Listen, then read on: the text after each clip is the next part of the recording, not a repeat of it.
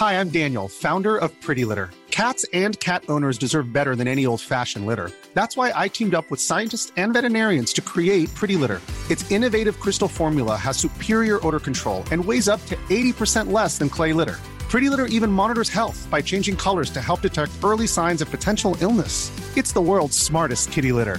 Go to prettylitter.com and use code ACAST for 20% off your first order and a free cat toy. Terms and conditions apply. See site for details. Hey, it's Ryan Reynolds, and I'm here with Keith, co-star of my upcoming film, If, only in theaters May 17th. Do you want to tell people the big news? All right, I'll do it. Sign up now and you'll get unlimited for $15 a month and 6 months of Paramount Plus Essential Plan on us. MintMobile.com/switch. Upfront payment of $45 equivalent to $15 per month. Unlimited over 40 gigabytes per month. Face lower speeds. Videos at 480p. Active Mint customers by 531.24 get 6 months of Paramount Plus Essential Plan. Auto renews after 6 months. Offer ends May 31st, 2024. Separate Paramount Plus registration required. Terms and conditions apply if rated PG.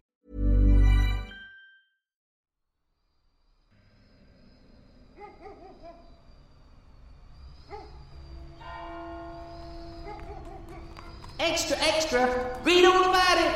Jack the Ripper baffles Scotland Yard! 3 things made the Whitechapel murders a media sensation overnight. 2 murders back-to-back, an ensuing panic, and a letter which gave this mysterious blood-soaked slayer a name. Jack the Ripper. Dubbed the Soho murders, with a 3rd woman found strangled, Soho had become a byword for terror. With its victims so globally famous, only their nicknames were needed. Fifi, Marie, and now Leia. Syndicated worldwide on the 13th of September 1936. Every week was one of many articles that fueled the flames of panic and mystery. It read, like Jack the Ripper, this shadowy slayer of the girls of London's dim byways strikes with an insane but deadly cunning, leaving no clues to the famous man-catchers. Of those who fell prey to him, all were women, and all of the dubious class. Jack the Ripper threw such a shiver of fear over Whitechapel that women were afraid to go out at night. The same is true today of the women in Soho.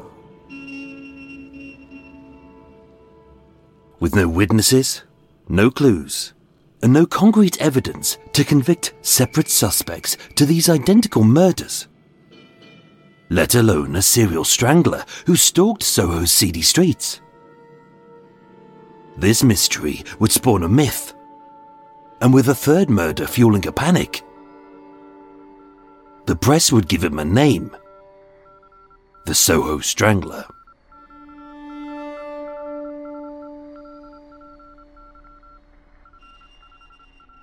Unlike the others, the murder of Dutch Leia would mark a shift in the killer's motive.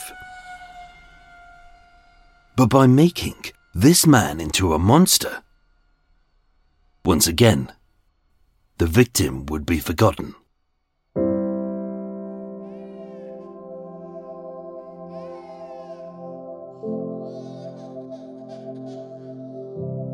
Leia's life was a fractured, chaotic mess.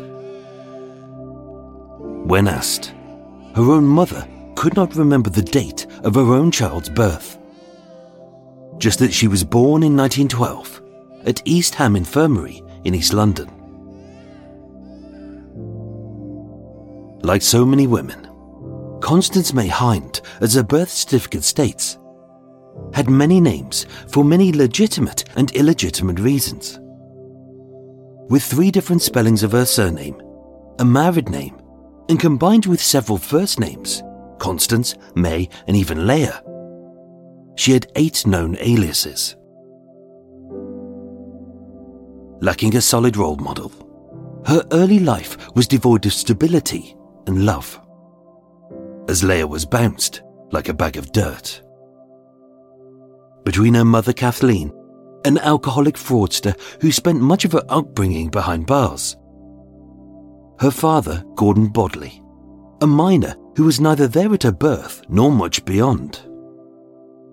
And when not being raised by her exacerbated grandmother, Sarah Ann, who could do nothing for her, Leah was placed into care, far from her home of London. First at St Faith's House of Mercy, a convent at Loswell in Cornwall, and later at the Devon House of Mercy, a children's home in Bovey Tracy. Age 14, being legally entitled to flee the state's care, this broken girl from a fractured family, left with no money, no plan, and unsurprisingly, her mother would state she was unable to ever live alone.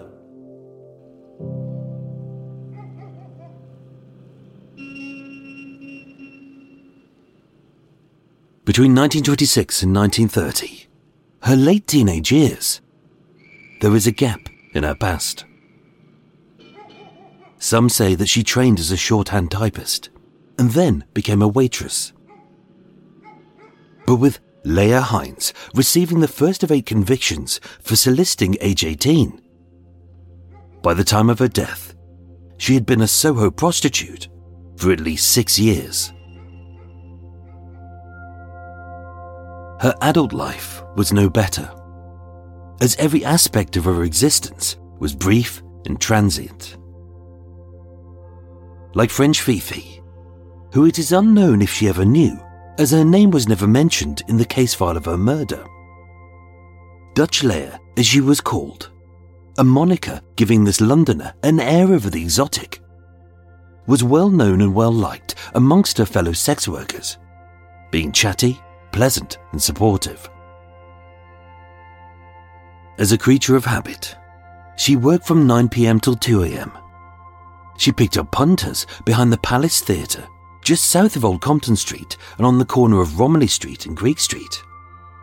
And she kept close ties to her trusted associates, Leah Cohen, Ruby Walker and Lily Joyce, the last people to see her alive.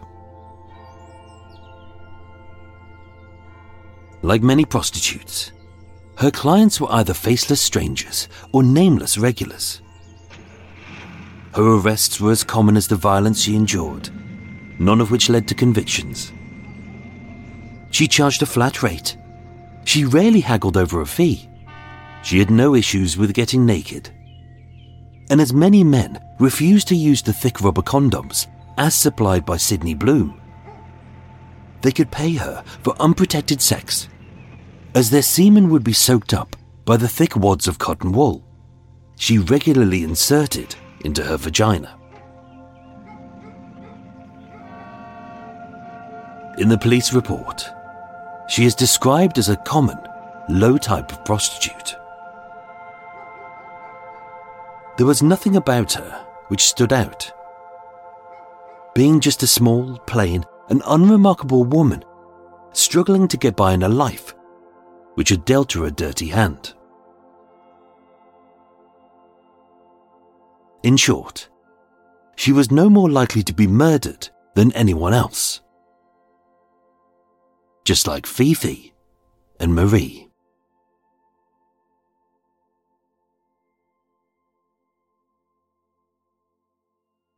Leah's mother would state, "She always lived with some man. I don't mean that she lived with a man who kept her, but a Ponce." Like many aspects of her life, her lack of steady lover may seem scandalous to 1930s morals. But living in an era where a single woman was seen as sinful and penalized to the point where it was better to live with a man whether she loved him or not, like Marie Cotton, her happiness was never considered. In 1930, around the time of her first conviction, she lived on Whitfield Street in Fitzrovia with Jim Rich, a black music hall artiste who performed in the West End as well as touring the UK. By all accounts, They got on well and they never quarrelled. But after 2 years, the couple split. In 1931, Leah met Robert Smith at a dance on nearby Newport Street, with him always believing that she was a waitress. By the end of the year, they had a child. "I think it was a boy," her mother would state. But unwilling or unable to care for him, he was adopted, but I don't know by whom. On the 29th of June 1933, Robert Thomas Smith and Constance May Hind married at the Strand Registry Office under the aliases of Robert Thomas Armstrong and May Constance Hind. But by August 1934, after just 1 year's marriage, she wrote and told me she was leaving with no reason. In December 1935, she lived with an Italian known only as Alf above G's Fish Shop at 65 High Street in Bloomsbury. By January 1936, she lived with a Frenchman using the alias of George Day at 40 Greek Street in Soho.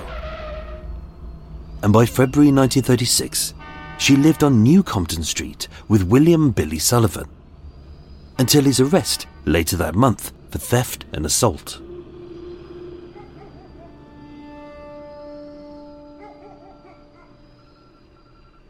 Following her murder, the police wouldn't seek a serial strangler whose sadistic spree had slain another sex worker, or a sensational monster whose very name made worldwide headlines.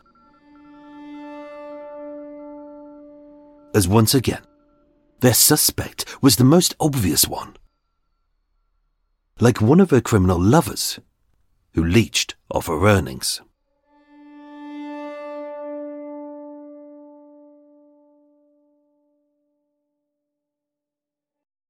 Stanley Gordon King was born on the 29th of July 1912 in Aldershot. With his father having died when he was just a toddler, he supported his mother as a minor, but in 1931, aged 19, he came to London to work various jobs, as a hall boy, a footman, a waiter, an MC at Mac's Dance Hall, and finally as a street magician. Under the stage name of Rex Gordon, 24-year-old Stanley performed from mid-afternoon until late into the night, on every tourist street and seedy night spot, always struggling to earn enough to pay his way.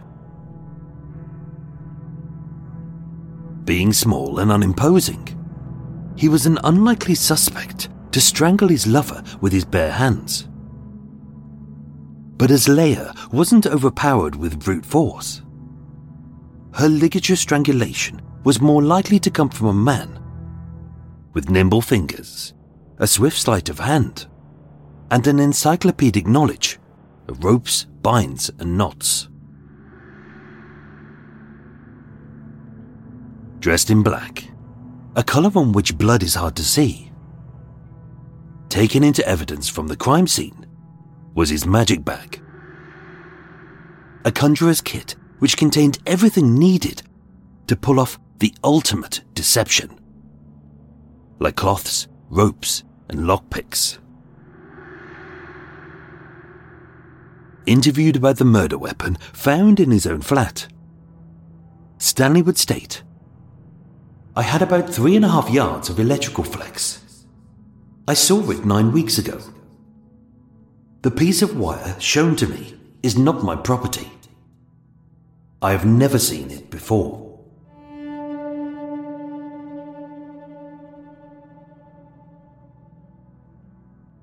Like the others, Stanley had criminal convictions, but they were only slight. Under the aliases of Arthur King and Archibald King, in February 1935, he was charged but not found guilty of stealing a car. And in June 1935, he pleaded guilty to insulting behaviour and a breach of the peace by fighting in the street. Stanley hardly seemed like a maniac. The kind of crazed killer who would unleash such horrific levels of violence against Leia. And yet, if they were connected, make the murders of Fifi and Marie look like an accident and a suicide. But then again, everybody has secrets. Everyone tells lies. Everyone has limits. And maybe the reason her crime scene looked so similar and yet different was that Leia's murder was personal.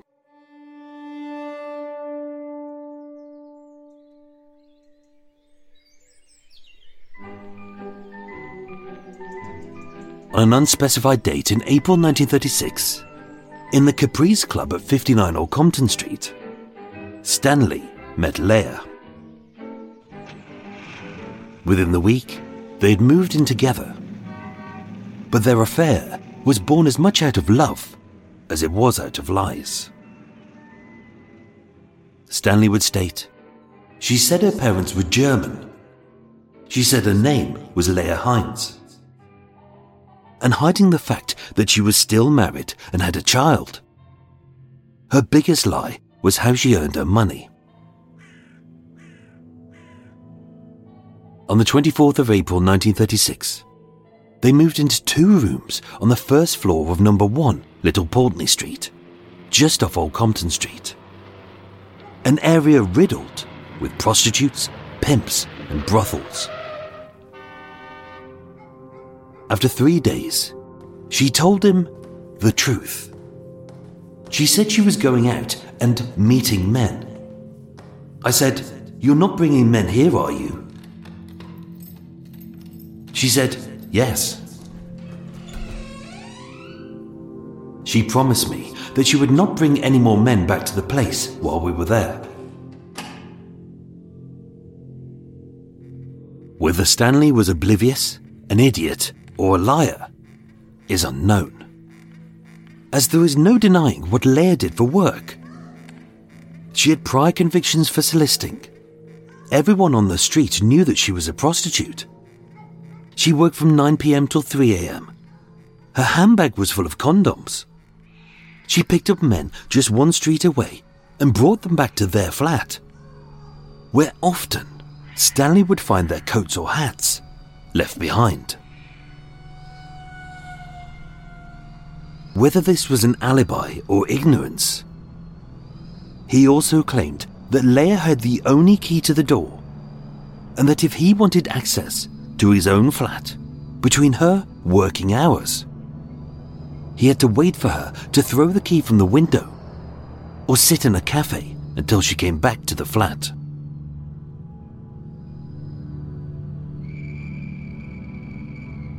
On Monday the 4th of May 1936, 5 days before her murder, Leia and Stanley moved into a new lodging at 66 Old Compton Street. A few doors down from their old flat, deeper into the heart of Soho sex trade, and it was rented off a landlord who knew that she was a prostitute, having previously tried to evict her for non-payment.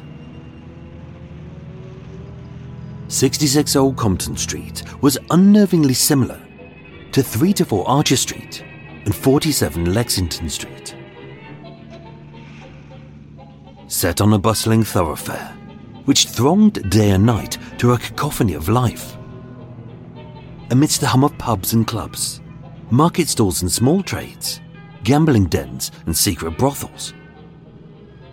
Off Shaftesbury Avenue or Charing Cross Road, a stranger could easily enter this street, unseen and unheard, and then vanish. As a very similar flat-fronted 4-story building, it was yet another almost perfect murder location. With a provisions shop called Fratelli on the ground floor, the lodgings above were only accessible by a street door, often left unlocked and open until the tradespeople had gone home. Described as dilapidated, its smattering of tenants kept themselves to themselves and rarely saw one another. In the basement lived a bookmaker and a variety artiste, who were rarely in before midnight. On the first floor, Shaw the seamstress was usually gone by early evening. The third floor was unoccupied. And on the second floor lived its newest tenants, Stanley a magician, and Leia, a supposed waitress.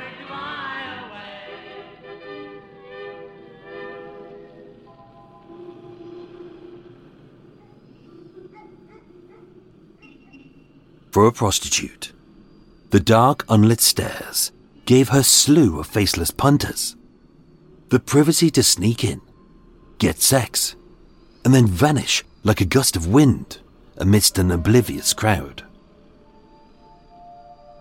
It was discreet, but it was also a place where tears fell unseen, cries were swallowed whole, and a scream of death would be lost amidst life. Their room was small and basic.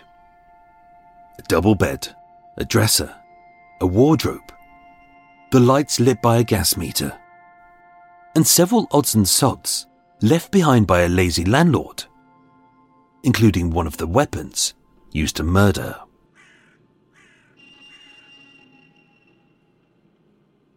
Just like the others, Leia's final days and hours alive are unremarkable. Sunday the 3rd of May, Leia met Kathleen, her mother, for the very last time. She told me she was living with a conjurer. She said he was kind to her. She seemed happy and did not complain of being afraid of any person. Of those who knew Leia well, she never made any reference to being harassed, bullied, or blackmailed. She'd recently been assaulted by a punter, but no more than usual. We don't know if she had a pimp, if Stanley was her ponce, or if her landlord was a flat farmer, part of a criminal gang who rented out rooms to sex workers at inflated prices and took a cut of their earnings. And she never spoke of white slavers, dope peddlers, sinister stalkers, or a violent Jew called Mr. Cohen. Monday the 4th of May. Stanley and Leia moved their belongings into 66 Old Compton Street, including his magic bag. Knowing her past, Stanley would later claim he had implored her, "Will you promise not to bring anyone here?" Meaning men. She said yes. As usual, they ate dinner together. "I left her about 11 p.m, Stanley would state. "I arrived home at 3:30 a.m. and found her dressed and waiting." Tuesday the 5th of May. Of that night, Stanley would state, "That evening I was at Shea Bobby's club until 1:15 a.m. Back home, she was waiting up for me. I asked if she would give me a key to the street door. She said, 'I need the key. If you want one, you must get one cut.' I became suspicious and thought she was bringing men back to the room. They later made up with each other and stayed in bed till 3 p.m. Wednesday the 6th of May. Having performed at the club, Stanley arrived home a few hours earlier than usual, although it is unknown whether this was due to business being light or his need to catch her out. With supposedly no key, I arrived at 12:30 a.m. I whispered up. She threw the keys out of the window. I let myself in and found her waiting. Of course, the only witnesses who can confirm this are Stanley and Leia. Thursday the 7th of May. Having ate a late supper, I left her at 11 p.m. by Tottenham Court Road Police Station. I expected her to go home. having left Shea Bobby's at 3:30 a.m. I arrived at 3:45 a.m. and whistled up as usual. I received no reply, and after walking around, I returned to the address at 4 a.m. and noticed she was looking out of the window into Old Compton Street. She was fully dressed and wearing a hat. I said to her, "Where have you been all this time?" She replied, "Are you trying to catch me?" Stanley would later state that she had been to the Caprice Club, a place he had forbidden her to return to. She said, "I've been out of someone's way for a couple of hours." She went to the dressing table and took out a seaman's discharge book. The seaman was never identified. His discharge book was never found. And according to Stanley, Leah never stated why it was there.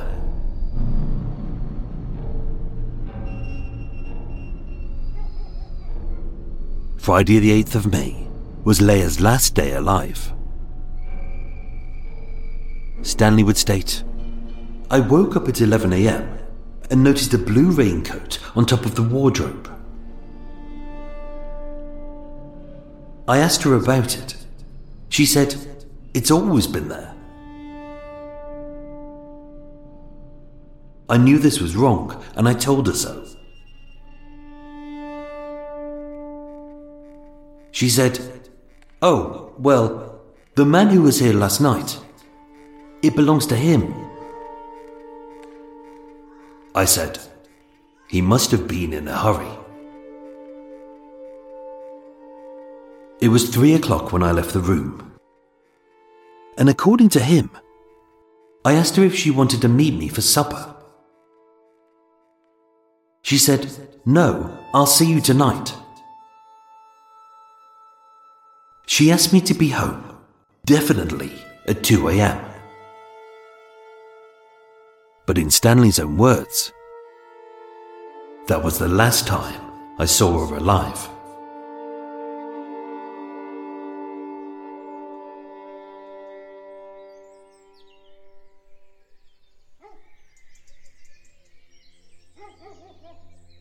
That night, there were several reliable sightings of Leah. Leah Cohen, a fellow prostitute and her old flatmate, saw her at 10:50 p.m. on Old Compton Street and stated, "She was alone. When I left, she was dressed in a small dark hat, a fawn coat and a blue spotted frock." At 11:30 p.m, Ruby Walker saw her at the corner of Charing Cross Road, talking to Ginger Joan. She said, "I haven't been off all night," meaning she hadn't had a punter, and there was no money coming in. The last confirmed sightings of Leah were at 12:30 a.m. The first was by Emilio Plantino, a hall porter at the London Casino, who saw Leah walking east on the south side of Old Compton Street with a man. And just minutes later, Nellie Few, a local prostitute who had known Leah for 6 years, saw her enter the street door at 65 Old Compton Street with a man matching that description.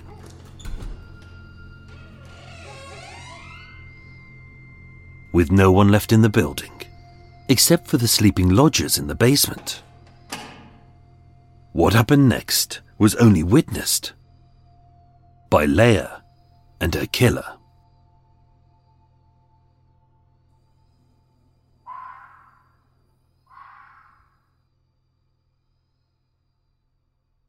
In comparison, Stanley's sightings are less accurate and cannot be verified by others. When questioned by the police, he would state, "I went to Shea Bobby's, 1 street east on Charing Cross Road, and I stayed there until 3:30 a.m. Even though, according to him, Leah had asked him to be home definitely at 2 a.m. at 4 a.m, with the street door locked. I whistled up but got no reply. Stanley later stated, "I went to Jack's snack bar on Charing Cross Road and had a cup of coffee," although the owner could never confirm this. Returning at 5 a.m, he rang the bell, which was unheard by any other lodger. I again returned to the address at about 6 a.m,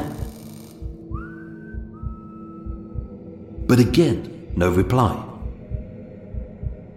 Seemingly unconcerned, he went to a cafe at the High Street in Bloomsbury, even though one was open immediately opposite. And at 6:30 a.m, he told a passing labourer called James Adams of his issue. And after a little breakfast, this convenient witness agreed to help him. At 8:45 a.m, with a provisions shop on the ground floor opening up, Stanley got a second witness, Mr. Fratelli, to unlock the street door. And hearing Leah's puppy whining inside their flat, he got James to break down the door. Discovering her body, Stanley ran to the junction of Great Windmill Street and Shaftesbury Avenue and reported to PC Davidson, "Oh, Constable, will you come along? I think my girl has been murdered." Stanley King was said to be visibly shaken and upset.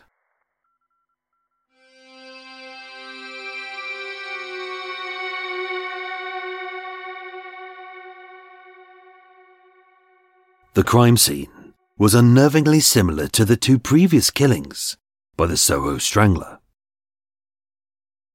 Inside, there was no state of disorder. The drawers were not ransacked, and except for Leah's black handbag, which had been left open on the mantelpiece, a robbery could neither be proved nor disproved. Again, Leah hadn't feared her killer, as lying obliquely on the bed, with her stockings neatly rolled down to her ankles, her knickers removed, her legs widely parted, and her cotton dress pulled up to her waist, leaving her pubis exposed, she had prepared herself for the purposes of sexual intercourse. Only once again, there were no signs of any sexual assault, as her undressing was of her own volition. Again, the killer had fashioned a found item, as a piece of black flex was tied around her neck. Only it wasn't the strangulation which would take her life, as with the scene described as the work of a maniac, his usual calmness cast aside, and having grasped a second, much deadlier weapon, he had unleashed an unparalleled fit of violence and anger upon her, as if Leah's death was personal.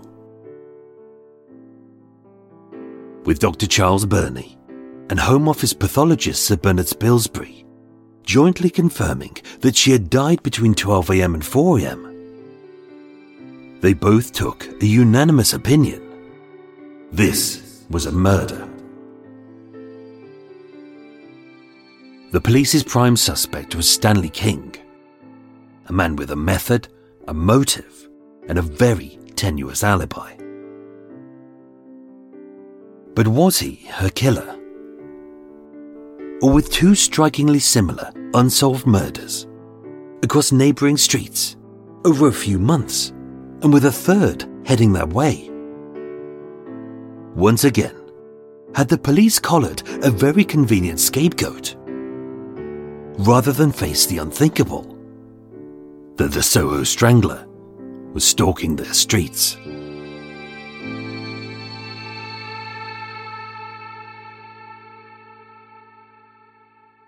Part 6 of 10 of the Soho Strangler continues next week.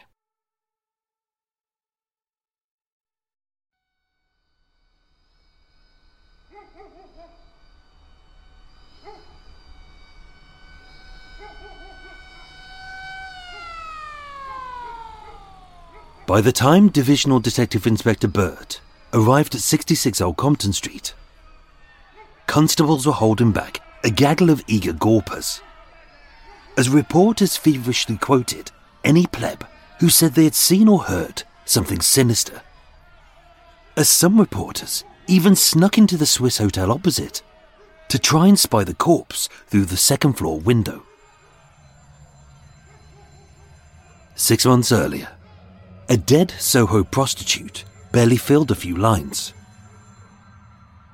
But now the murders were front-page news in many local, national, and by the next day, even international papers, as once again, Soho became infamous as a den of sex, drugs, and death.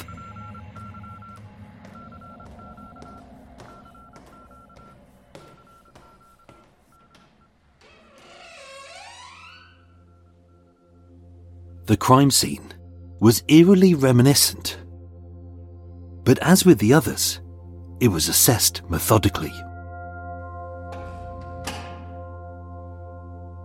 Again, there were no signs of a prior break-in, as both sash windows were shut. The neighbouring flats were inaccessible, with the only tenants being 2 floors below who had slept soundly until the arrival of the police. And the doors to the flat and the street had been locked by whoever had taken her key. Inside, the room was dimly lit, as the sunlight pierced the partially open curtains. But again, with the gas lights set to on and the shilling expired, only in death was the room plunged into near darkness. This bed-sitting room was small, comprising of a wardrobe and a dresser which hadn't been ransacked, a settee on which the victim's coat still lay. Under the bed sat 3 half-full, untouched suitcases, as the tenants had only just moved in. And on the mantelpiece, an open handbag gave the illusion of a robbery.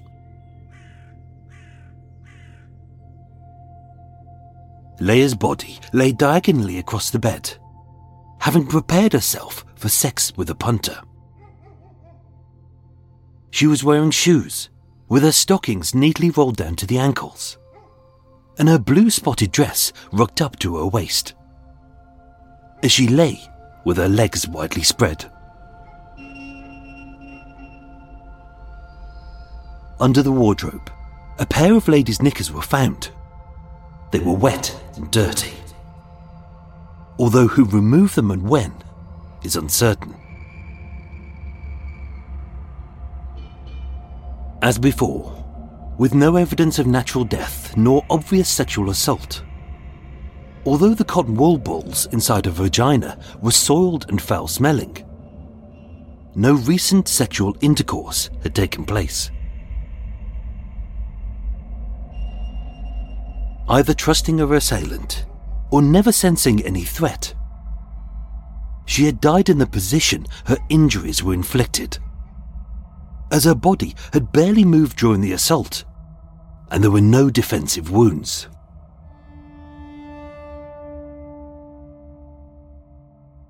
Her injuries showed a logical order, as if inflicted by someone who could kill with both speed and silence. A large bruise to her lower left jaw may have rendered her semi-conscious. Abrasions to the neck and a fractured larynx suggested that the throat had been gripped by an assailant's hand. But as if he lacked the strength to finish it, again he grabbed a ligature. Not a stocking, but a black electrical flex wound around her neck, looped and held, as he slowly throttled her, staring at her terrified eyes. Barely breathing, and with her left pupil blown, phlegm and vomit in the airway confirmed she was still alive when he strangled her. Although a mystery remains why he didn't knot it to ensure her death. Was this a mistake? Had he developed a sadistic streak? Or was her death personal?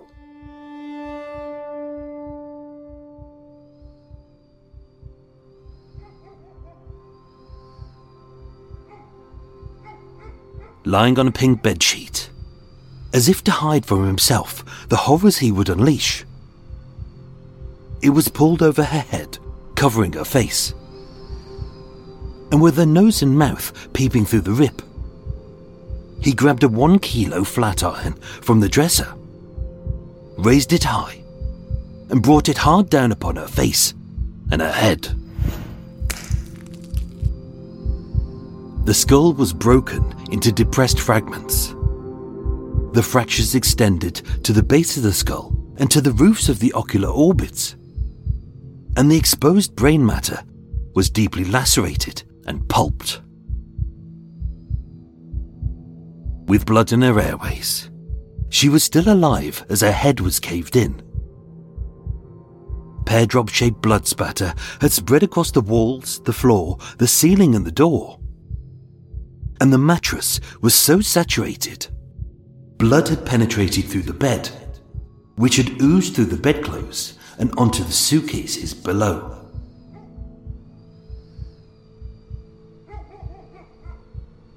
Constance May Hind, alias Dutch Leia, had died between 12:30 a.m. and 3 a.m.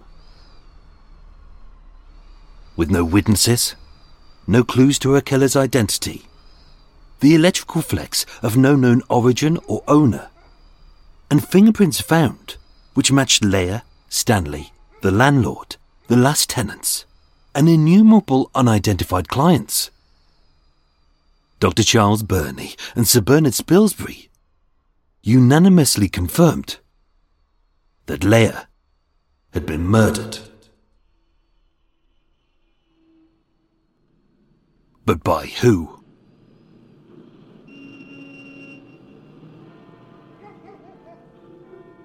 Several suspects were ruled out of the investigation. Robert Smith, Leia's husband, who hadn't seen her since she had left him, was seen by several witnesses in the seaside town of Margate. Her mother Kathleen, a known fraudster, stayed the whole night at a friend's house on Percy Street. Gordon Bodley, her wayward father, was tracked down but wasn't in London that week. And her ex-lovers and known ponces, Jim Rich, William Billy Sullivan and George Day, were all in prison at the time of the murder. The last sightings of Leia herald a few likely suspects. Leia Cohen saw her at 10:50 p.m. on Old Compton Street and stated she was scared of a man. He was jealous as she was living with someone else. But when investigated, this turned out to be Billy Sullivan. Ruby Walker stated, "At 11:30 p.m, I met Leia on the corner of Old Compton Street. A Greek came up and tried to get off with her. Only she rejected him as they had previously had a dispute over money." Being local, he was later identified and ruled out. At 12:30 a.m, Emilio Plantino, hall porter at the London Casino on Old Compton Street, saw Leia proceeding on the south side of the street with a man. Described as 30 years old, 5'7" tall, fair complexion, brown brushback hair, slim build, in a dark raincoat and no hat. Confirmed by Nellie Few, she saw Leia enter 66 Old Compton Street with a man. And her description is close to Emilio's. Aged about 25, 5'5" tall, medium build, fresh complexion, brown hair, clean shaven, a long black coat and no hat. Described as reliable witnesses, both Nellie and Emilio were shown photos of known persons of interest by the police, including any potential suspects. But they failed to identify the person they had seen.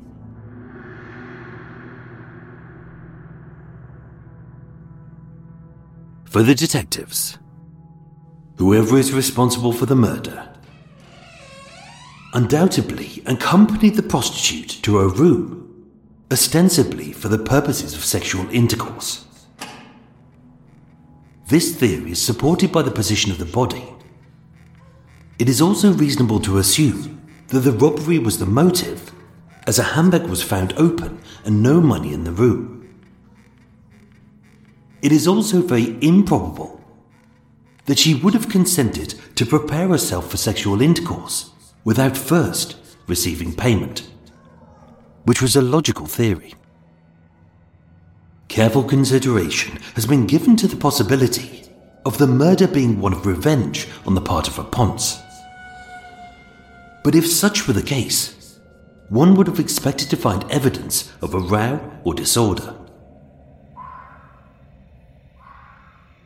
Assuming the assailant would have had prior convictions, the police commissioner requested all local and county divisions to investigate anyone with a history of violence against women and or prostitutes, who also resembled the suspect. With 103 men later questioned, they all had alibis. Some weren't in London, many were in prison, and when visually compared, most of the men did not match the suspect. But which suspect? Stanley King was the most logical suspect. A jealous boyfriend with a tenuous alibi and timings which could not be categorically verified by others.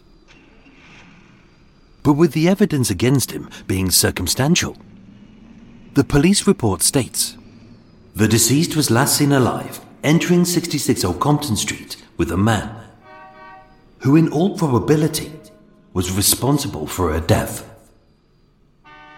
It is possible she met a further man, but despite exhaustive inquiries of those known to frequent the area, no one saw her after this time.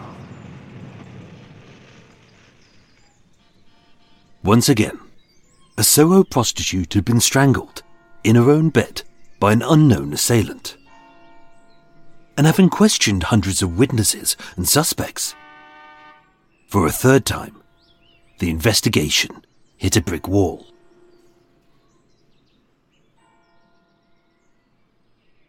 The police report would conclude, it is most unfortunate that we have to admit defeat in our investigation into this case, following so quickly on from the undetected murders of Josephine Martin and Jean-Marie Cousins. There is nothing to show, however, that there is a connection between any of these cases. Despite the most exhaustive inquiries, no evidence could be found on which even suspicion could be attached to any known person. And it is unlikely that these crimes will ever be solved.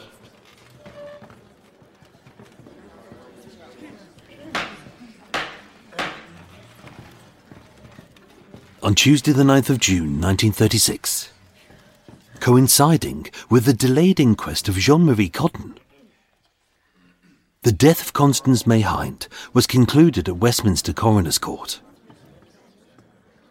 With witnesses called, evidence examined, and suspects questioned.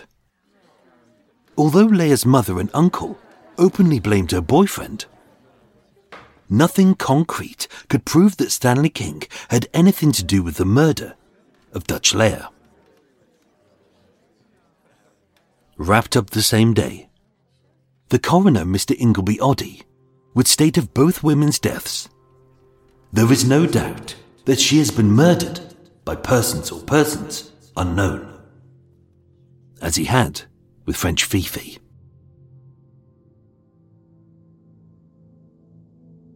Again, another murder had gone unsolved.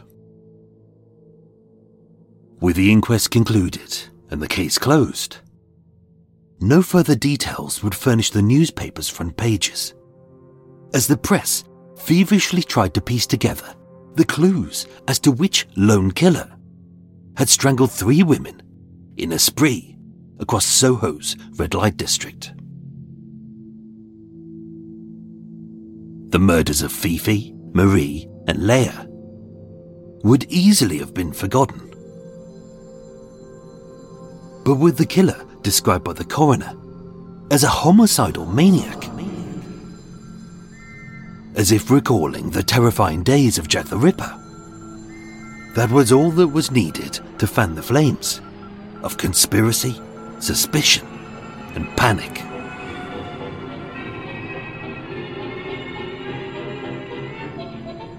The Daily Mirror went with, "Soho is scared.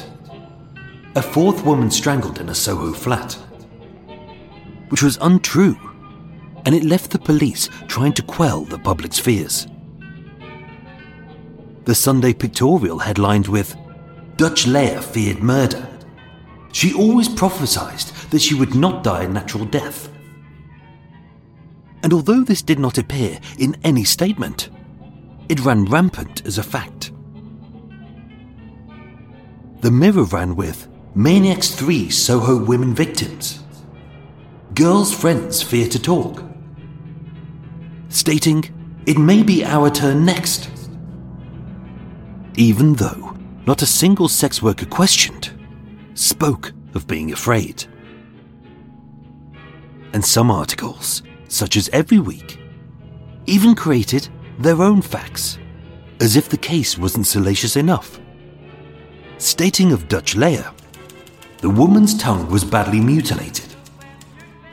This deliberate mutilation is a serious warning to Soho. This woman talked too much. Take heed, lest you get the same dose."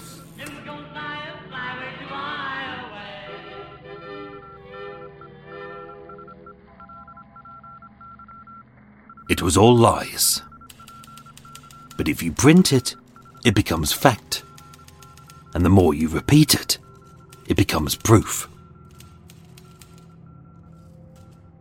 Throughout, the press repeatedly made reference to a strangler in Soho, a strangler gang, and even Soho's serial strangler. But it wasn't until the 23rd of May 1936, 2 weeks after Leia's death, that in connection to a 4th alleged strangling of a Soho prostitute called Dorothy Raphael, for whom no police or incident record exists, the Evening Dispatch would first use the words, "The Soho Strangler," and the name stuck.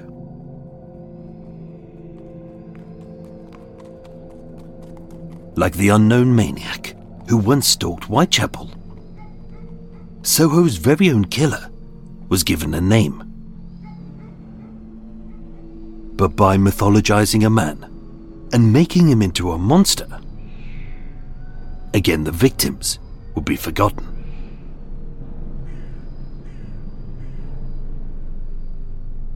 Everybody loves a villain, and Jack the Ripper is possibly the most infamous. Almost 140 years since his killing spree, Jack has morphed from a mere man with either mental health issues or a maniacal bent into a monster with godlike status, who outwitted the police with his cunning, who had a surgeon's skill, who as a moral guardian cleaned up the city of disease-raddled whores, who was possibly a genius painter, and who evaded capture as he had friends in high places, as high up as the Queen. It makes for a fascinating tale, but lacking any credible evidence, is most probably bollocks. The truth is, Jack the Ripper attacked lone, hungry, vulnerable women in the dark, and then he fled. In short, he was a coward. But no one buys books about cowards, and it's even harder to worship a weakling. The same is true of most serial killers. We know their names, but rarely their victims. Disregarded as mere props for his pleasure, or pieces of meat simply to be hacked to bits. The way we make a monster more palatable for a moral eye is by dismissing the victims until all that remains of them is their name, age, and injuries. Examine any newspaper about the murder of Constance May Hind, and the same formula is repeated. The first paragraph is an overview of the crime. The subtext of the second paragraph is why it is acceptable that she was murdered. And the third paragraph and beyond is the mythology of the killer. As their only source of information, not all of which was true, the public were informed not to mourn her passing, as her murder was clearly preceded by her own life choices and moral transgressions. Leia was an outsider, as along with Fifi and Marie, she was described as living a bohemian lifestyle, with never an example to prove this, just that she was living among undesirables. Next up to be critiqued was her name, her many aliases, like Leia Smith, Leia Hines, Constance May Hind, and May Constance Smith, to name but a few. Most of which were legitimate, but whiffed of criminality, and with a repeated use of her street name of Dutch Leia. This was there to remind us that she was a prostitute. Often, the headlines heralded her as a young pretty brunette, as if it was her fault that her looks had led a killer to take her life. And yet, had she been fat, old and ugly, the implication is he wouldn't have bothered. As with Fifi and Marie, many articles reference that they were French, but also Russian and Jewish, with it all written in bold capital letters to play on this post-World War I xenophobia even further. And even though she was English born and bred, many state Leia Hines is of German extraction.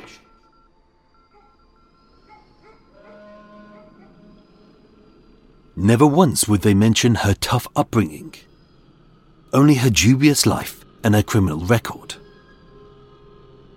So when this dead girl was found sprawled on her bed, with her body described as partially clothed, in a state of undress, and just in her underwear, the fault was not laid at her killer, but at her.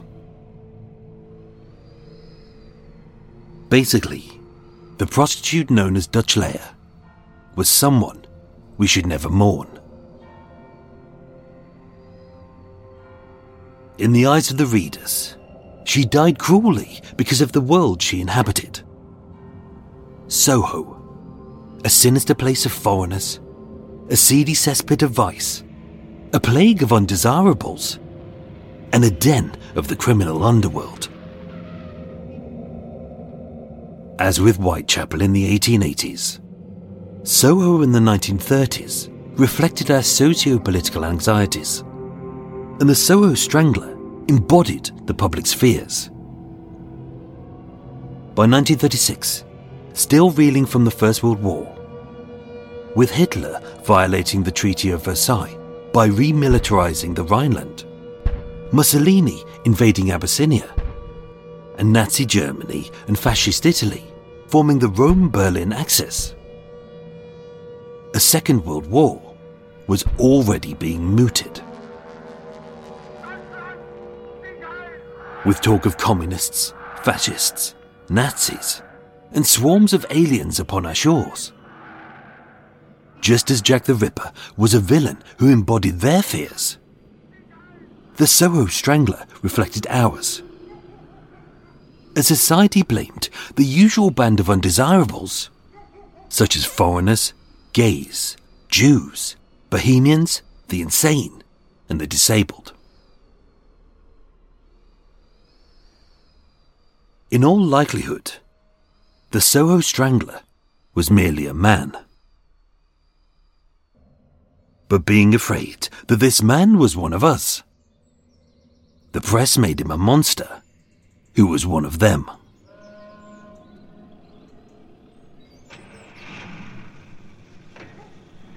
The police's prime suspect in the murder of Dutch Leia was the man seen with her by Emilio Plantino and Nellie Few.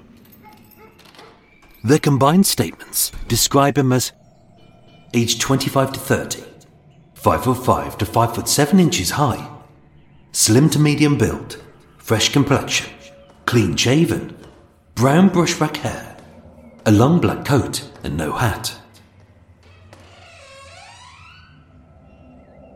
That could be her killer. The problem is, it matches the average male in the 1930s. As descriptions go, it's ordinary and unremarkable.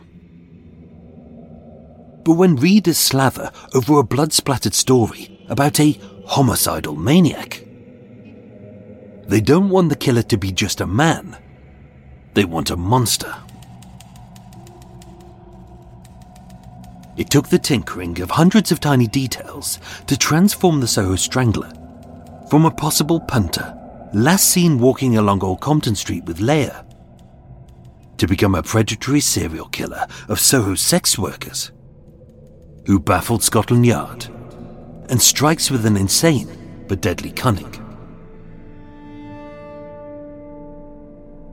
To many, the changes were barely noticeable. The Liverpool Echo wrote, "He is believed to be an artist or a foreigner. This is unknown, but it fits with the idea that a bohemian would kill his own kind."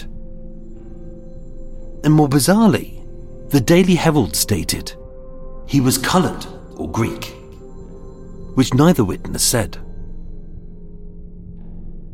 Within the day, other newspapers had adapted the same description, as issued by the police, but with a few subtle changes to make this man more monstrous.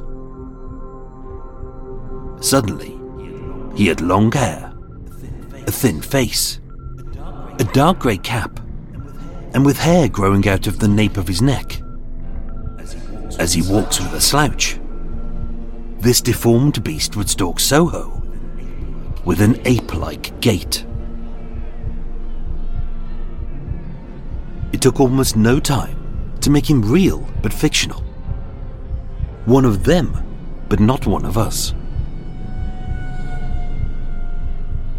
This was emphasized even further, as with the killer prowling known haunts, as the press would call them, it was almost as if he was a ghoul opposed to a guy. And stating police were searching all lodging houses and second-class boarding houses, it was clear that the killer should never be middle or upper class, but utter scum. And with the constant repetition of how he vanished rather than fled, how he disappeared rather than ran away like a coward, and how he evaded capture rather than walked into a busy street which was full of strangers minding their own business. Even his movements became mythic. Keen to play on the recurring theme, which had embedded into local and national papers in the years before the Soho Strangler killings, the Sunday Dispatch and the Daily Independent, it's claimed that the case would be cracked, as detectives are convinced that there is a crime king in Soho, who knows all the secrets and the culprits. With all three murders, French Fifi, Marie Cotton and Dutch Leia, linked without question. It was said that all three women had connections to the white slave trade. It all began with Josephine Martin, alias French Fifi, found dead in her Archer Street flat, strangled with one of her own silk stockings, who was said to have acted at various times as an agent for white slave traders and for peddlers of coke. Which the Sunday Pictorial confirmed to its eager readership, hungry for new facts and ever more thrilling stories. It is believed by Scotland Yard to be a vendetta which has already claimed 3 lives in a reign of terror against Soho's underworld. On the 12th of May 1936, the Evening Dispatch used the headline, "Soho Strangler Gang," implying an extortion racket in the West End, where women were forced into marriages of convenience and shipped in and out of London or Paris to work as prostitutes to pay off an impossible bill to their pimps or ponces.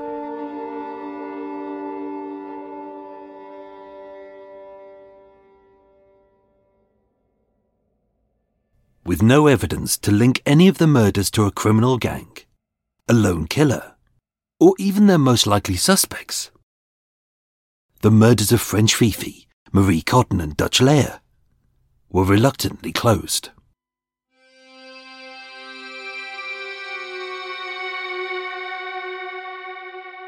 As the national and international press drooled over 3 unsolved murders, an incompetent police force, a city suburb in terror, and a killer with a very quotable nickname, just like the media sensation 50 years earlier, which was Jack the Ripper, they bayed for more blood, and with it, more murders. But with an odd eerie silence descending over Soho, although they still spoke of panic gripping Soho, another girl found dead, and most bizarrely, the Soho Strangler caught. As the killing stopped, so did the reader's attention, and with the press looking elsewhere for news, the Soho Strangler was forgotten. On the 13th of September 1936, Every Week posted a full-page article, syndicated across the world, which read, "The Soho Strangler Who Baffled Scotland Yard." It filled the space, but by the next day it was being used as chip paper.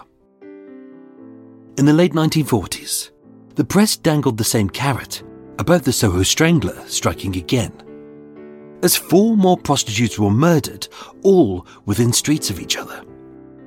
Ginger A, Russian Dora, Margaret Cook and Black Rita. But this time, the public didn't bite. The case may never be solved, as with the police having exhausted every avenue of investigation, and the press having manipulated the sightings of the suspect to such an extent that every witness after its publication gave an identically false story, including Stanley King. The mythologizing of the monster and the demonizing of his victims has turned 3 murders into nothing but a gory story for the sake of our entertainment. More than 80 years on, the truth about the Soho Strangler may be lost forever.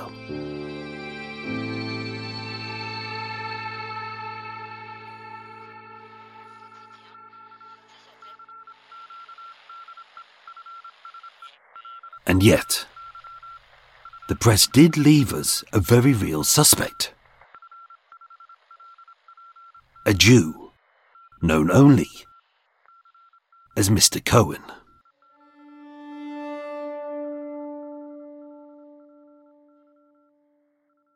Part 7 of 10 of The Soho Strangler continues next week.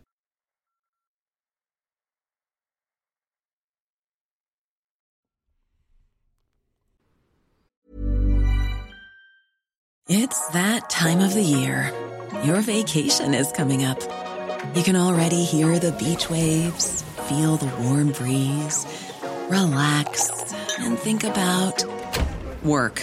You really, really want it all to work out while you're away. Monday.com gives you and the team that peace of mind. When all work is on one platform and everyone's in sync, things just flow. Wherever you are, tap the banner to go to Monday.com.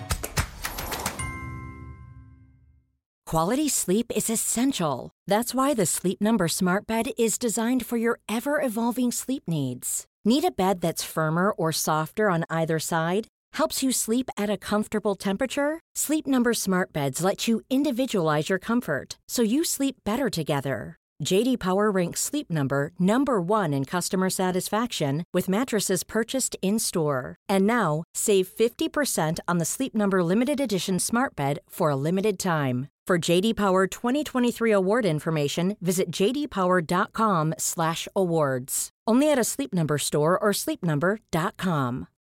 Millions of people have lost weight with personalized plans from Noom. Like Evan, who can't stand salads and still lost 50 pounds. Salads generally for most people are the easy button, right? For me, that wasn't an option. I never really was a salad guy. That's just not who I am. But Noom worked for me. Get your personalized plan today at Noom.com. Real Noom user compensated to provide their story. In 4 weeks, the typical Noom user can expect to lose 1 to 2 pounds per week. Individual results may vary.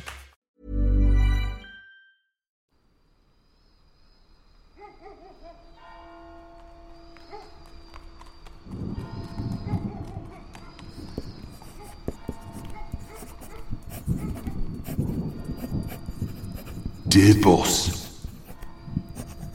I keep hearing the police have caught me. That joke about Leather Apron gave me real fits. I'm down on whores, and I shan't quit ripping them till I do get buckled. Grand work that last job was. I gave the lady no time to squeal. Yours truly, Jack the Ripper. The infamous Dear Boss letter, which gave Whitechapel's infamous spree killer a name, is largely thought to be a hoax, concocted by 2 journalists at the Star newspaper to keep a dying story alive. As with the Soho Strangler, by mangling the facts, so a mere man now morphed into a monster, their meddling had distracted the public, the rest of the press, and even the police from finding the culprit. In truth, neither killer left any clues to their identity, with no fingerprints, no witnesses, and baffled police suggesting a smattering of suspects, possibly as convenient scapegoats. With the inquests of French Fifi, Marie Cotton and Dutch Leia concluding that they were murdered by persons unknown. The cases were closed. The killer went silent, and with no news to report, a restless press moved on.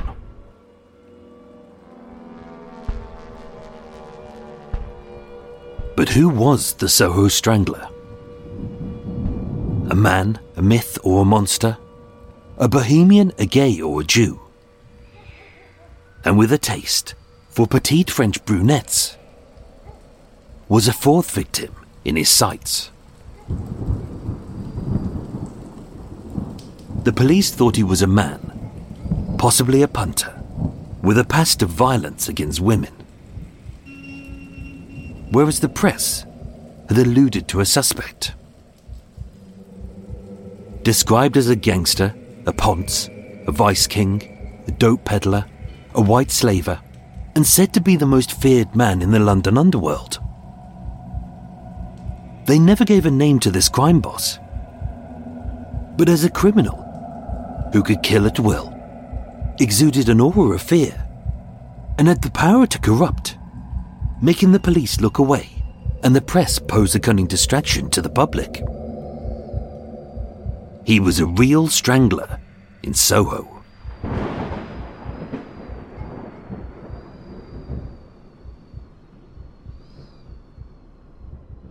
As a man, a myth and a monster, Max Le Rocan also known by those who dared to speak his name as Max the Red, Red Max and Russian Max, went by many aliases.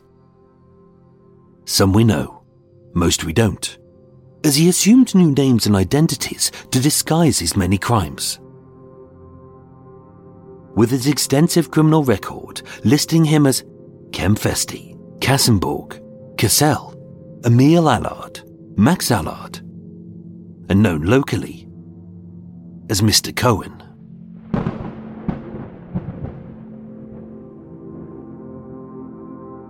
Using a multitude of aliases and forged documents in multiple countries, his true history is a mystery.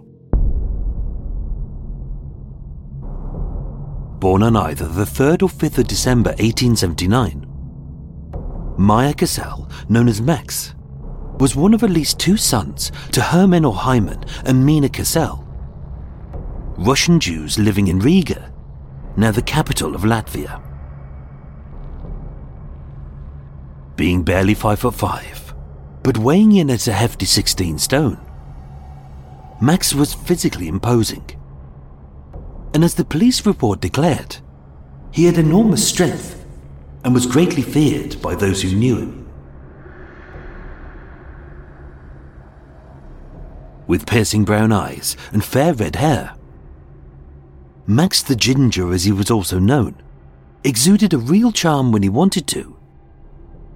But with his face and body a patchwork of past wounds, a broken nose, lost teeth, and his left cheek and neck slashed in a knife fight, there was no denying that Max was dangerous. Barking in a gruff, menacing growl, those who openly spoke against him stated he was a violent bully, offensive and arrogant, and a quick-tempered, selfish thug who attacked the meek with impunity, who stalked the streets unreproached, and being fast with a ligature and his fists, he often spat mocking barbs, laughing as his terrified victim was strangled into submission.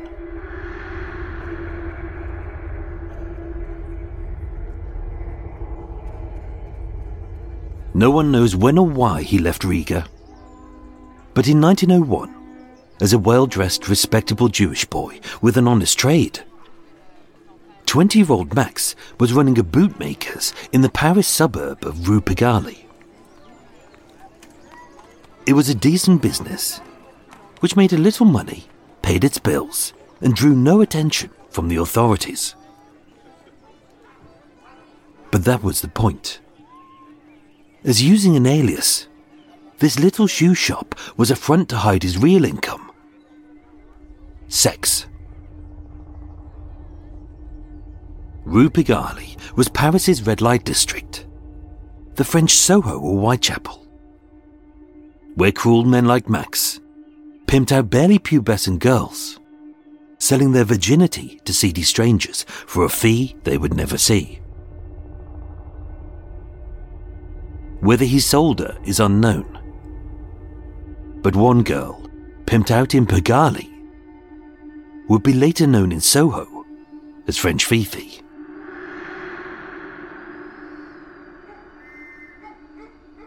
But with pimping being precarious, having been arrested on several charges of larceny, dope dealing, running a brothel, living off immoral earnings, and the assault of his girls, as he would call them, known in the trade as the Meat. In October 1903, under the alias of Kempfesti, Max was deported from France.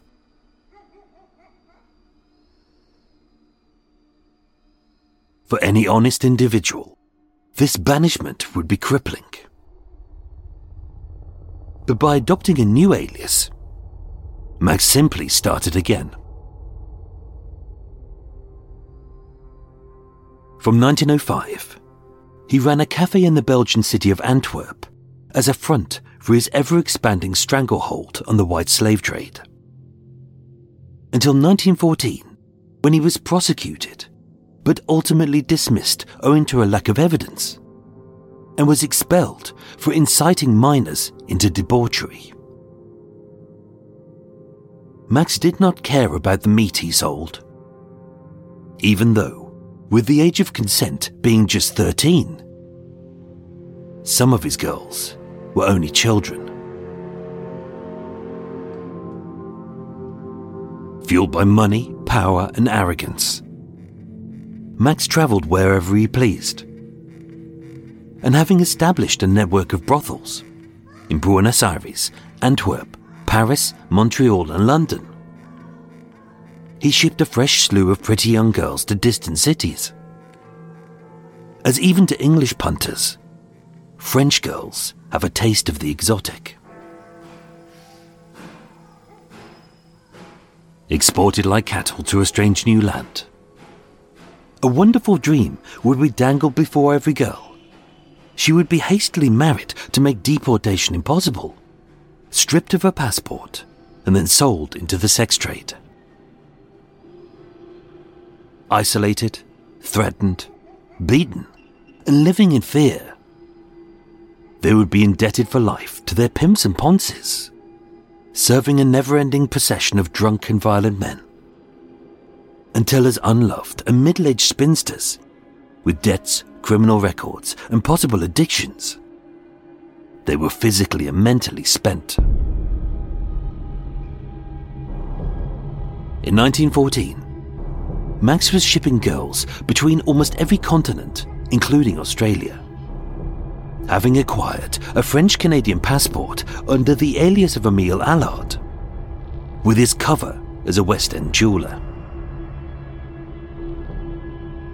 As with many elements of criminality, it is said but unprovable that Max ran the Iron Gang, a feared group of pimps, extorters, and white slavers in Soho, until 1925, when they were all charged with running a bogus marriage scheme for the purposes of prostitution. With one witness described as a prostitute and an informer, 4 men were deported, but Max was neither convicted nor charged.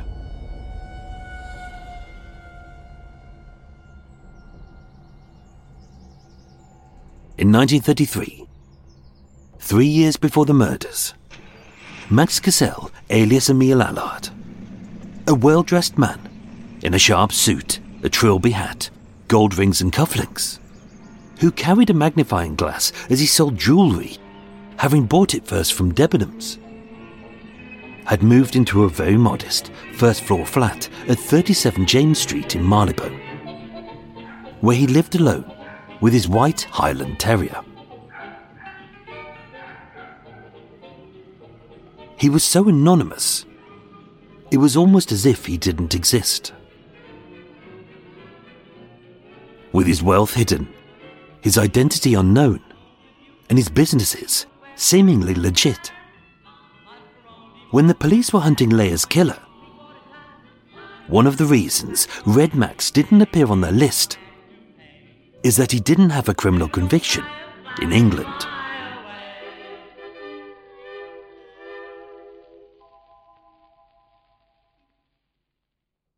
As a crime boss in Soho, Max had the ability to be powerful and yet invisible.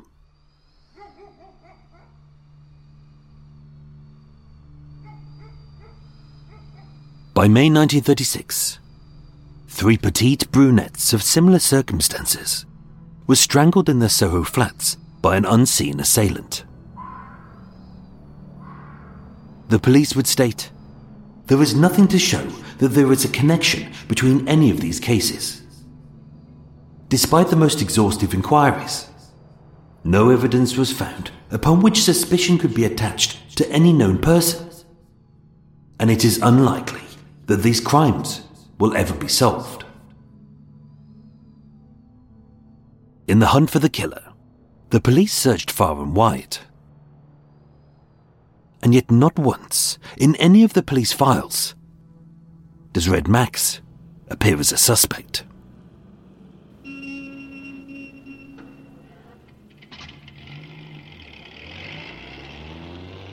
3 streets southeast of Lexington Street, where Jean-Marie Cotton once lived. 2 streets south of Old Compton Street and Archer Street, where French Fifi and Dutch Leia plied their trades. And over Shaftesbury Avenue, in an area now called Chinatown, lived a sex worker called French Suzette.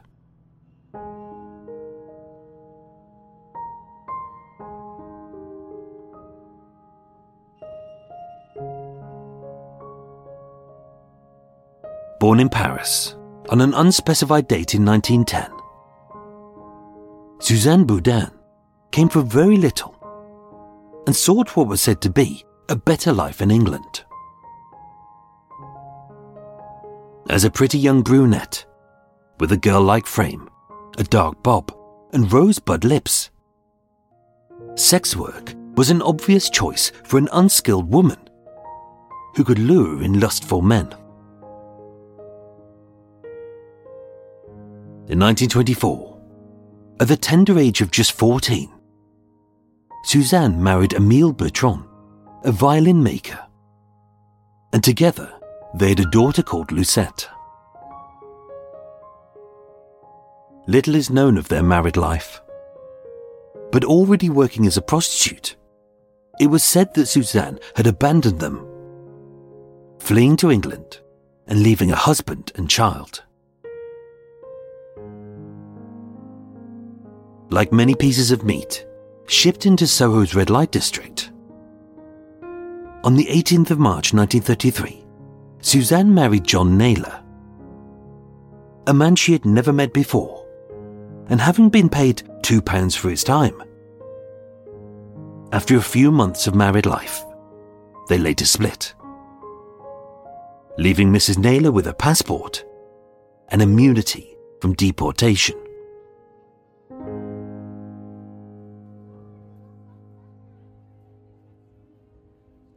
French Suzette had many convictions for prostitution, but unlike the others, she lived in relative luxury. Many prostitutes were flat-farmed, as with the law decreeing that a brothel consisted of 2 or more prostitutes living or working in a single dwelling. The solution was simple: a series of flats subdivided into smaller lodgings by a partition, with a bed and a hot plate installed to add an air of respectability. Just like French Fifi's flat on Archer Street, although who actually owned that house will never be known. In contrast, 35 to 36 Little Newport Street was a spacious 4-story maisonette covering 2 floors, which was furnished with artwork, soft furnishings, an electric massager, and a portable gramophone. Always dressed in fine furs, expensive cosmetics, and Parisian perfumes. Although she still had sex with men for money, her clients were exclusive, her prices were high, and her life was easier than most, being the mistress of Roger Vernon, an infamous white slaver, and now a bitter rival of Red Max.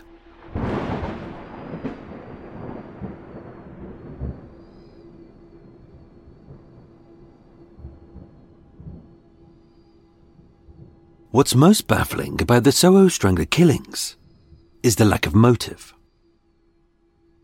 Every murder has a motive, whether robbery or revenge, pride or politics, insanity or mistaken identity, bloodlust or sexual urges. These murders had none of that. Each death was silent and swift. Each crime scene was untouched and clean. And each corpse, in 2 cases, were mistaken for something innocent, with layers either being personal or having not used a stocking. The flat iron only became essential to silence her. These 3 crimes could have been a coincidence, a cock-up, or controlled by someone with power.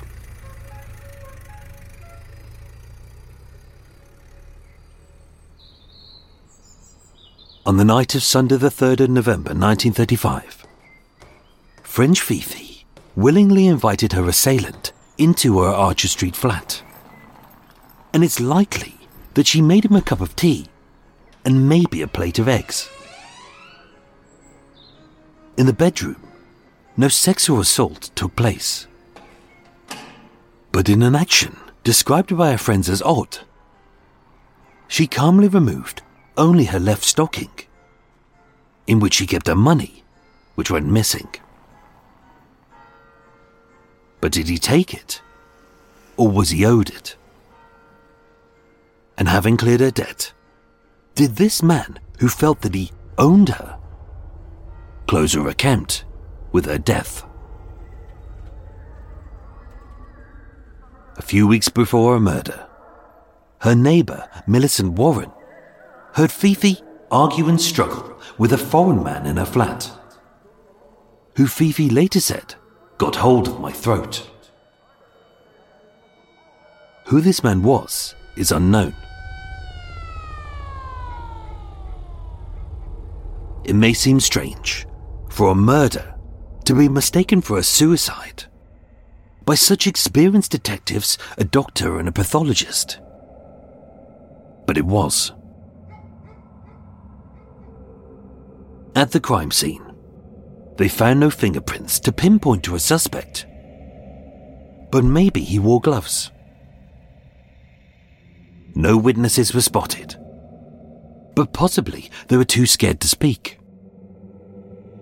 By her bed were letters suggesting a suicidal depression. Or maybe this scene was staged.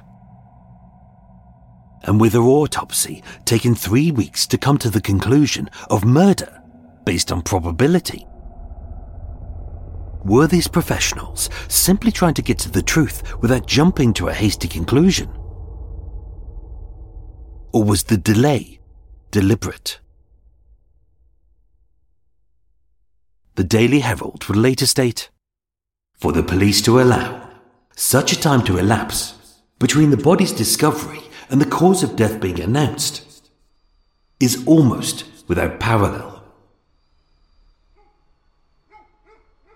What we do know of the culprit is that having rendered her semi-conscious and shattered her dental plate with a single punch, that he was a big man, strong and violent, who could charm and control her.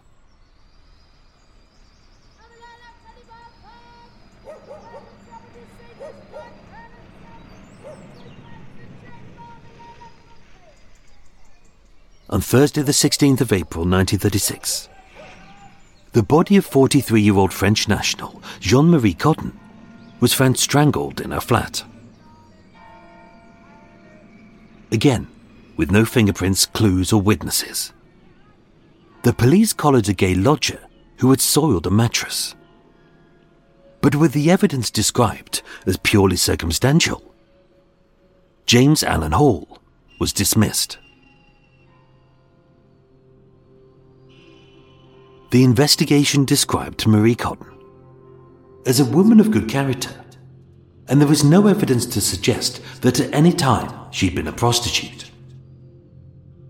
And yet she had possible links to the sex trade. Her lodger, Dorothy Neary, was a prostitute.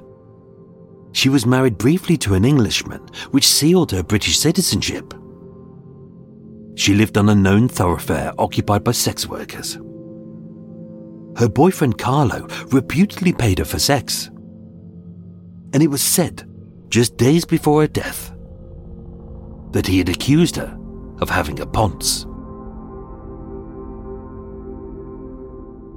Marie Cotton only spoke to her closest friends about her fear of the Jew.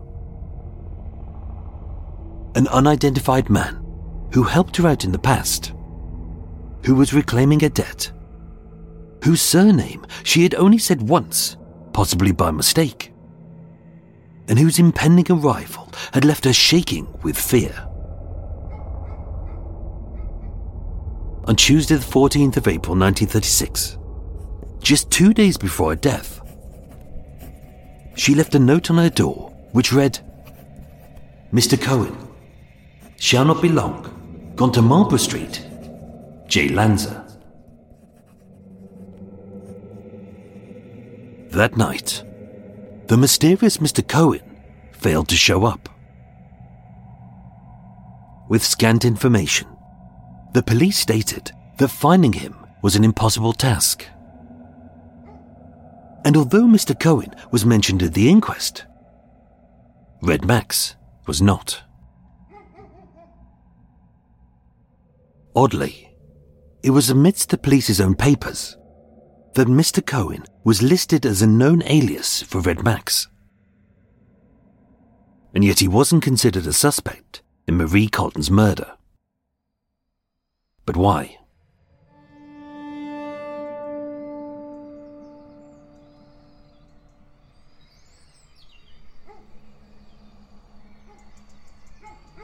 On Saturday the 9th of May 1936, a few streets from both murders, Dutch Leah, a 24-year-old prostitute, was found strangled and bludgeoned to death in her own bed. Again, there were no fingerprints, suspects or clues. She wasn't French, but being a small brunette, maybe some of these details are coincidental. Links between Leah and Max are as scant as you would expect. When questioned, Ruby Walker stated, "I don't know if Leah had been to France, or if someone had come from France to murder her. I knew Fifi, but I didn't know Max. I have never seen French Fifi or Leah Hines together." Even though they were both two pleasant prostitutes who had lived and worked just streets apart for the last 6 years. The links are tenuous.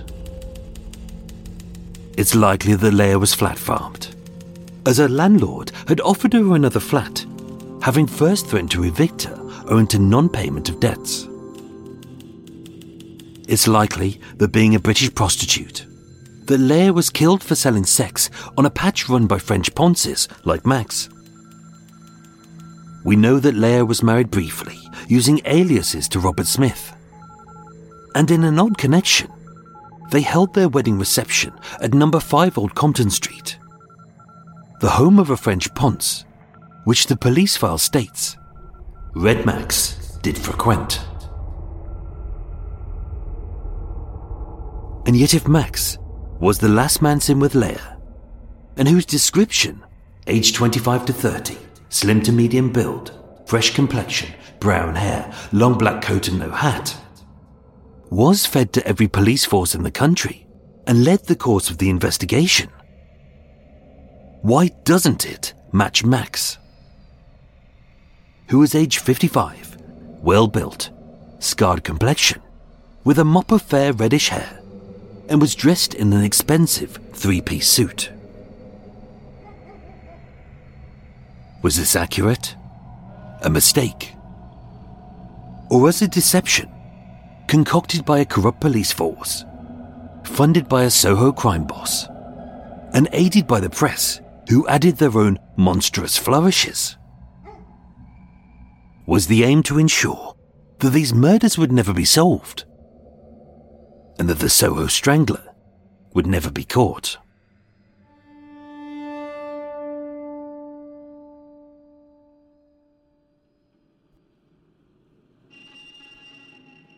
(1935 and 36) saw the swift decline of Max's once great empire.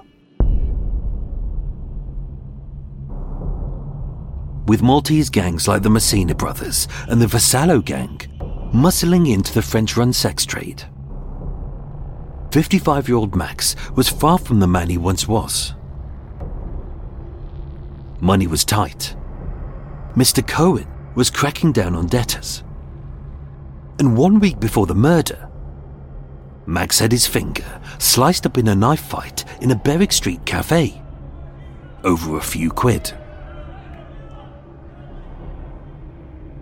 In Britain, Max had always maintained his duality, that of a seemingly legitimate West End jeweller to hide his illicit gains, which kept him free from police suspicion and even helped him evade deportation when everyone but him in the Iron Gang was convicted back in 1925.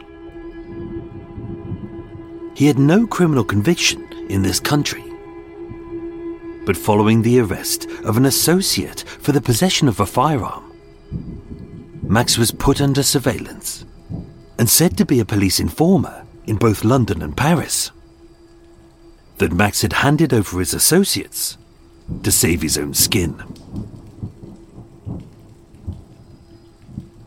It could be a coincidence, but the Daily Herald would state French Fifi was believed to have given evidence which recently led to a sensational court case.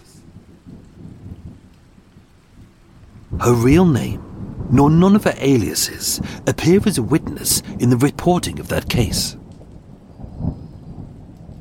But then again, with this 3-month trial beginning on the 21st of November 1935, Fifi had been murdered just 2 weeks before.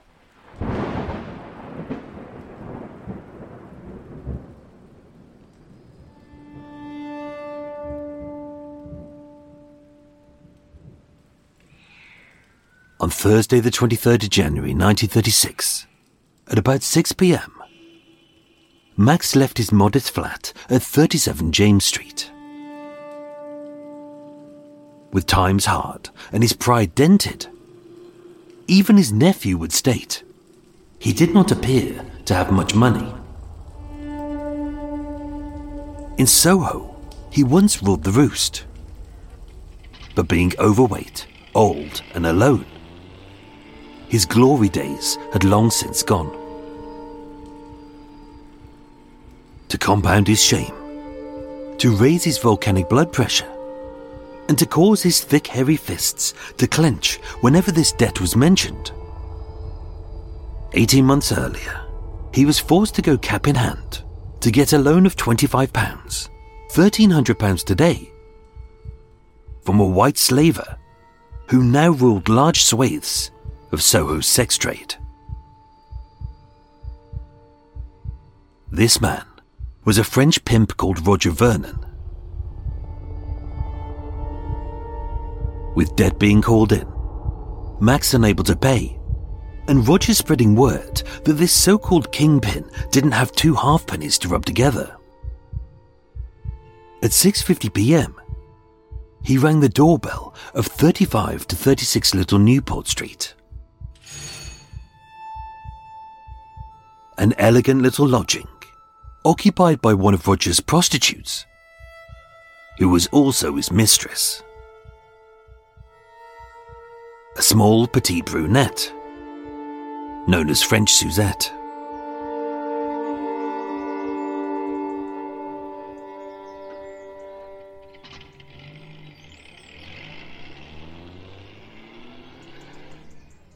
With menace and possibly murder on his mind, Max didn't draw any attention as he waited for the door to open.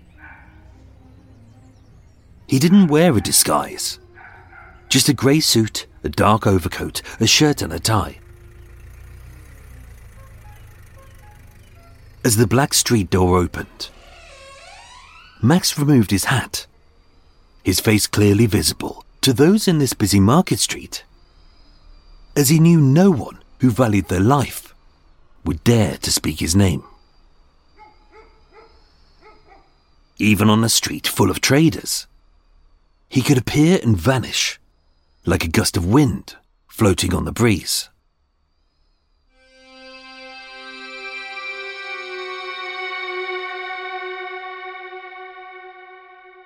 In his pockets, he didn't carry a weapon. No gun, no knife, no ligature. As being a well-built brute who was handy with his fists, he could easily crush a man's neck with 2 hands, and a woman's with just 1. Opened by Marcella, the prostitute's maid. This trembling help led him up the narrow staircase, past the closed club, and to the private room above to meet with French Suzette. In total, the Soho Strangler would murder 4 women, although his motive would remain a mystery. But was Red Max this maniac? Did a corrupt police force hide his crimes? Did an eager press distract the public with his lies? Did this crime boss order the murders of French Fifi, Marie Cotton and Dutch Leia to usurp any rivals and erase any informers? Or was this as simple as a once great white slaver who had fallen on hard times and was recouping his debts and exacting revenge, no matter how petty? Given enough power, money and control, surely it would take a criminal kingpin, someone like Max, to make a murder look like a suicide, to vanish any witness, to erase any evidence, to lead the police to collar a series of scapegoats, and to ensure that none of these murders ever went to criminal trial. Red Max, alias Mr. Cohen, is the most likely suspect to be the Soho Strangler. And yet he wasn't. Only this wasn't corruption, a deception, or incompetence by the police. As before Marie Cotton and Dutch Leia were even murdered, Red Max was already dead.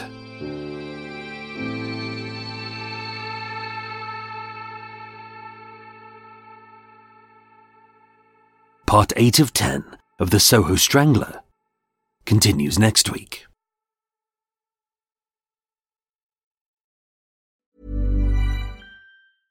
How would you like to look 5 years younger? In a clinical study, people that had volume added with Juvederm Voluma XC in the cheeks perceived themselves as looking 5 years younger at 6 months after treatment. Look younger, feel like you. Add volume for lift and contour in the cheeks with Juvederm Voluma XC. Reverse signs of aging by adding volume to smooth laugh lines with Juvederm Volure XC. For important safety information and to find a licensed specialist, visit Juvederm.com. That's JUVEDERM.com. Not for people with severe allergic reactions, allergies to lidocaine, or the proteins used in Juvederm. Common side effects include injection site redness, swelling, pain, tenderness, firmness, lumps, bumps, bruising, discoloration, or itching. There's a risk of unintentional injection into a blood vessel, which can cause vision abnormalities, blindness, stroke, temporary scabs, or scarring. Talk to a licensed specialist to find out if it's right for you. Hey, it's Paige DeSorbo from Giggly Squad. High quality fashion without the price tag. Say hello to Quince. I'm snagging high-end essentials like cozy cashmere sweaters, sleek leather jackets, fine jewelry, and so much more. With Quince being 50 to 80% less than similar brands. And they partner with factories that prioritize safe, ethical, and responsible manufacturing. I love that. Luxury quality within reach. Go to quince.com/style to get free shipping and 365-day returns on your next order. Quince.com/style. Imagine the softest sheets you've ever felt. Now imagine them getting even softer over time. That's what you'll feel with Boll & Branch's organic cotton sheets. In a recent customer survey, 96% replied that Boll & Branch sheets get softer with every wash. Start getting your best night's sleep in these sheets that get softer and softer for years to come. Try their sheets with a 30-night guarantee. Plus, get 15% off your first order at bollandbranch.com. Code BUTTERY. Exclusions apply. See site for details.